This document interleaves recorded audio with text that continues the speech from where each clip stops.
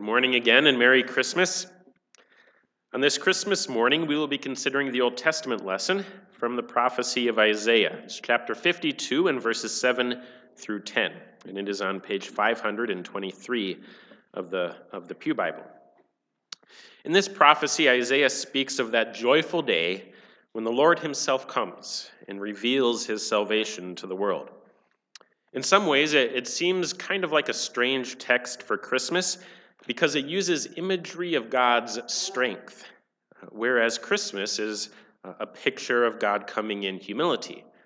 But I think this text is perfect because it reminds us that God's strength is hidden behind this humble image of an infant. So please stand as you are able for the Old Testament lesson. From Isaiah 52, we begin reading at verse 7.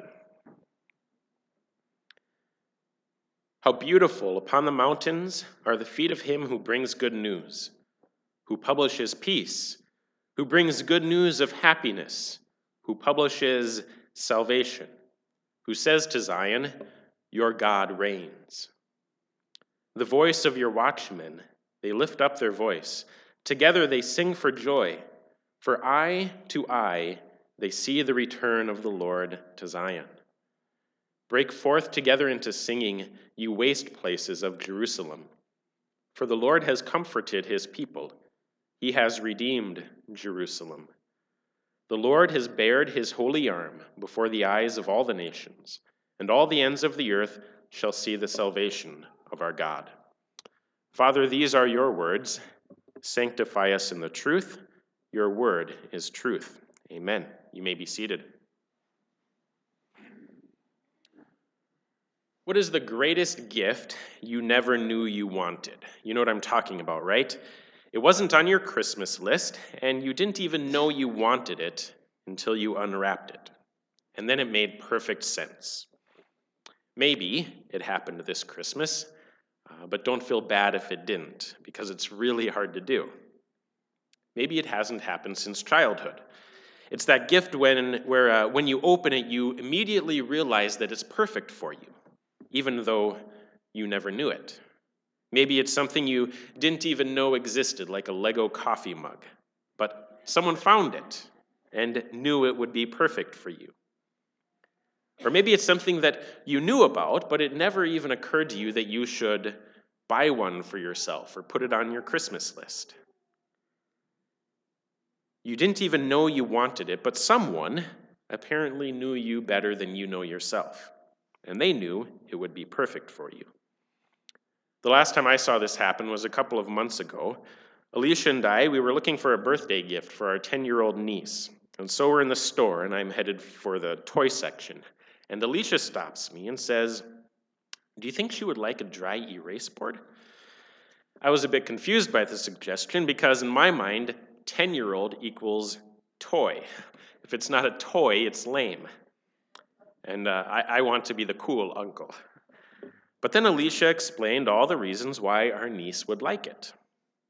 And it actually made sense. So we bought a dry erase board with different colored markers and colorful magnets, and it was starting to make sense to me.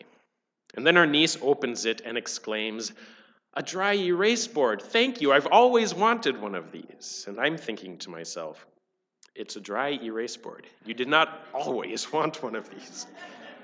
But I'm glad you like it. But most of all, I was impressed by my wife's ability to identify the perfect gift. Our niece loved it, even though I'm not sure she would have put it on her Christmas list. And maybe you've had a similar experience where you didn't really know you wanted something until you got it. And there are other gifts too. Gifts that are perfect for us, but they don't always have the same wow factor. They might be gifts that we need, but aren't really that excited about. Gifts like socks and jumper cables. And yes, these are things I have given my wife for Christmas. Romantic, I know. And then other times, to go a little bit further, there are even gifts that we just don't want. We don't ask for them, we don't want them, and we don't think we need them. Things like vegetables and exercise bikes and maybe even Jesus. We need them, and someone knows that we need them, but sometimes we have a hard time recognizing just how much we need them. So when we consider Christmas, what sort of gift are we talking about? If anyone knows us better than we know ourselves, it is God.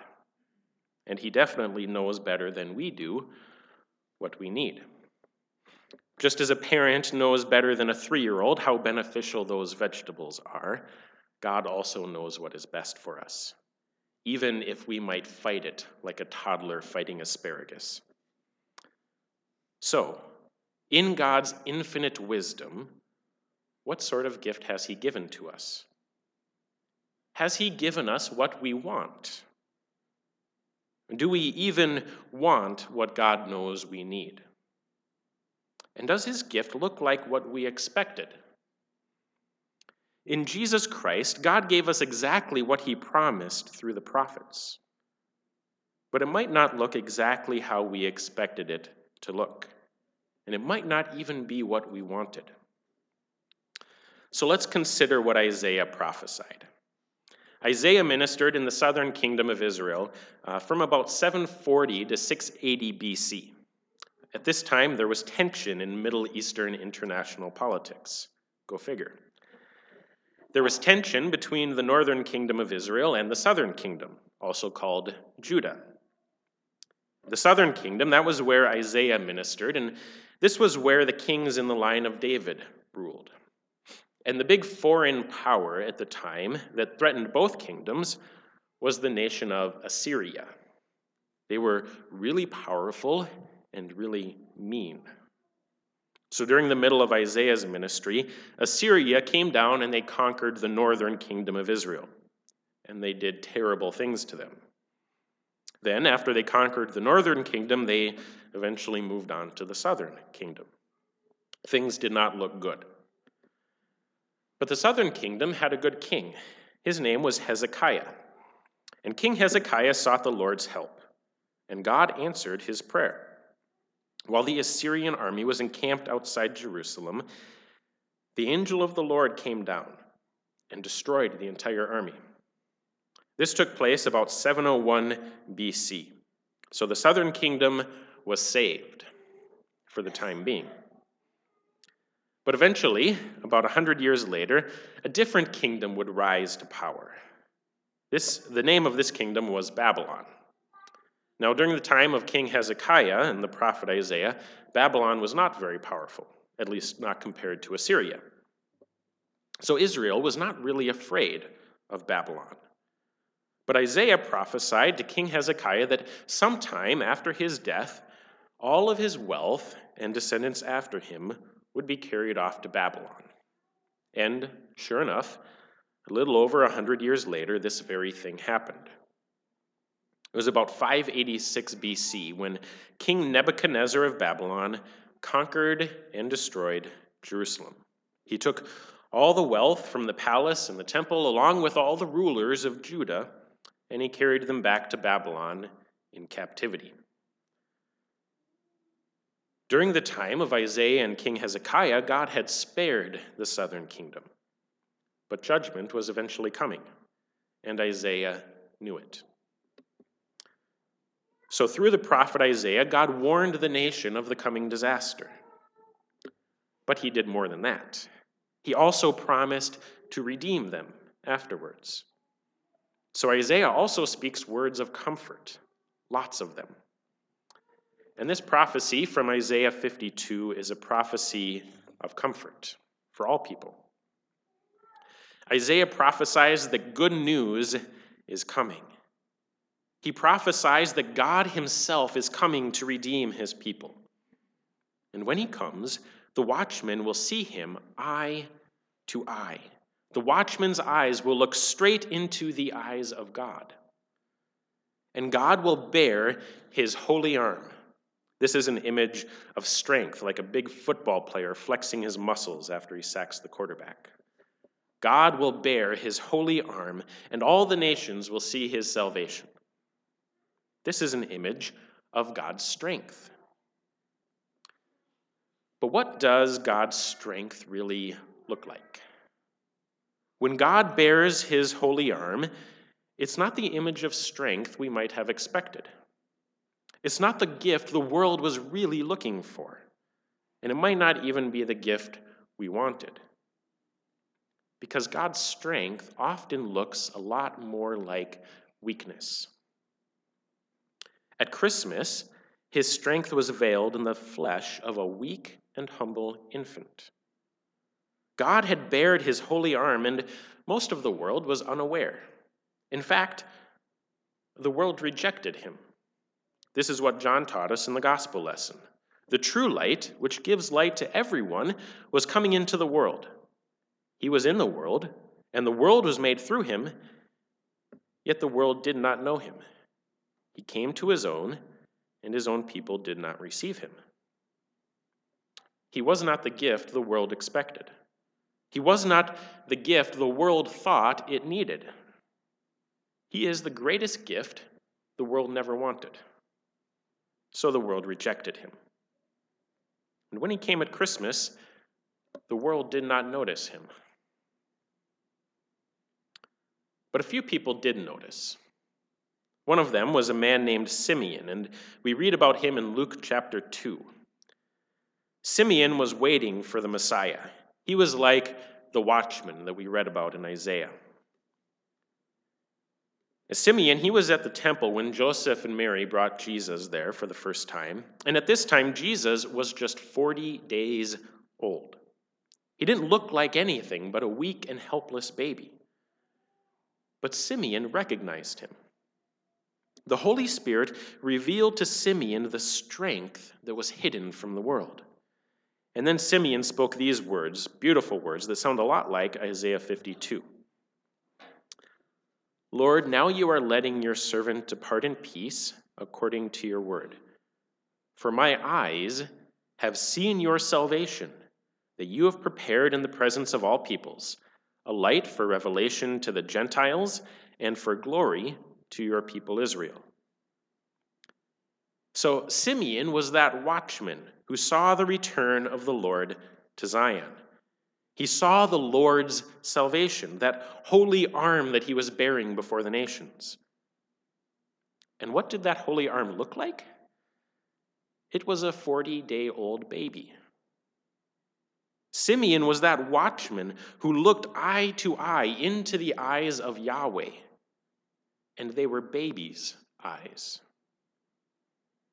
This baby was he who existed from eternity past. By him all things were created, and now he had come to us as an infant. John taught us this as well in the gospel lesson. In the beginning was the Word, and the Word was with God, and the Word was God. He was in the beginning with God. All things were made through him, and without him was not anything made that was made. And the Word became flesh and dwelt among us. That is who this child is.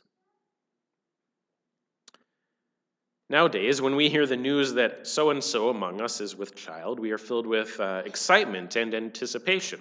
Someone who has not existed now exists. And there is so much potential. What will this child do with his or her life? What will this precious little human become? We wonder about the future, and then we marvel as we see growth. The child progresses from one level to the next.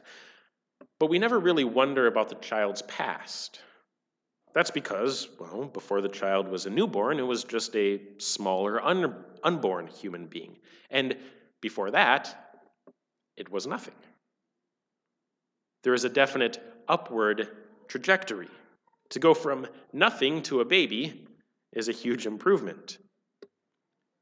But Jesus is different. He didn't go from nothing to a baby. He went from God to a baby, but without giving up any of the being God thing. We see a definite downward trajectory here. Instead of simply thinking about what he would become, we have to think about what he gave up. As the Son of God, he sat at the right hand of God the Father, ruling over all creation. but God came down to be with us. Emmanuel. The eternal God, the creator of the universe, hid himself in the image of weakness. But you might be thinking, everyone starts out as a baby. So what? Jesus didn't stay a baby forever. Maybe he grew up to look really strong. Okay, so what happened when Jesus grew up? Did he take on an image of strength? Did he start acting like a champion? What did he look like when he finally revealed himself as the true king? He didn't look like a conquering hero. He looked like a condemned criminal, hanging, bloody, naked, and defeated on a Roman cross. Is that the image of God's strength?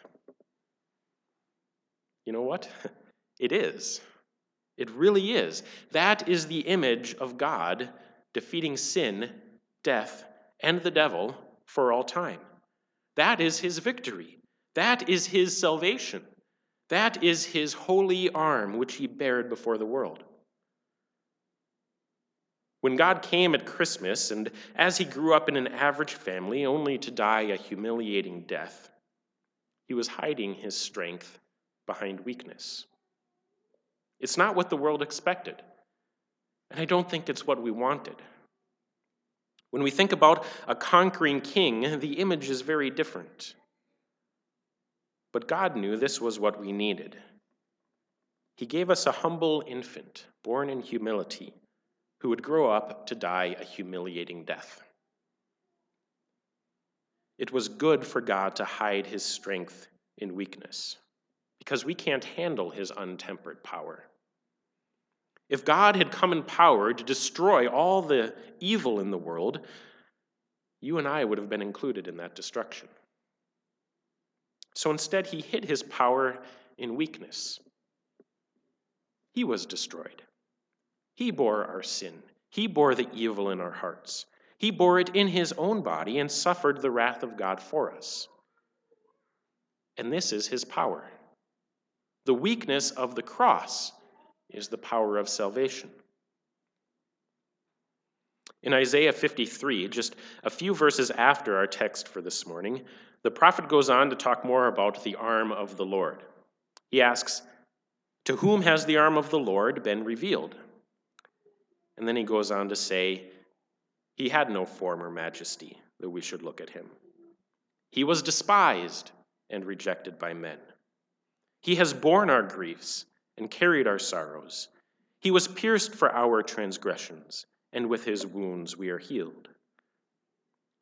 The arm of the Lord looks kind of weak. It is despised, rejected, and it even appears to be destroyed. Here, Isaiah is describing what Jesus will suffer at the cross. It looks to the natural eye like weakness, but Isaiah identifies it as the mighty arm of the Lord. His weakness is our salvation, because he did all this for us. Jesus does have his glorious moments too. His resurrection was quite glorious, and we expect that when he returns again, it will look very powerful. But first, he had to hide his strength in weakness, because that is what sinners like you and me needed. And so, a God who comes in weakness is the gift the world never wanted, but it is exactly what we needed. So that is what God gave us. So glory to God in the highest, and on earth peace and goodwill toward men. Amen. And now may the peace of God, which passes all understanding, guard your hearts and minds in Christ Jesus. Amen.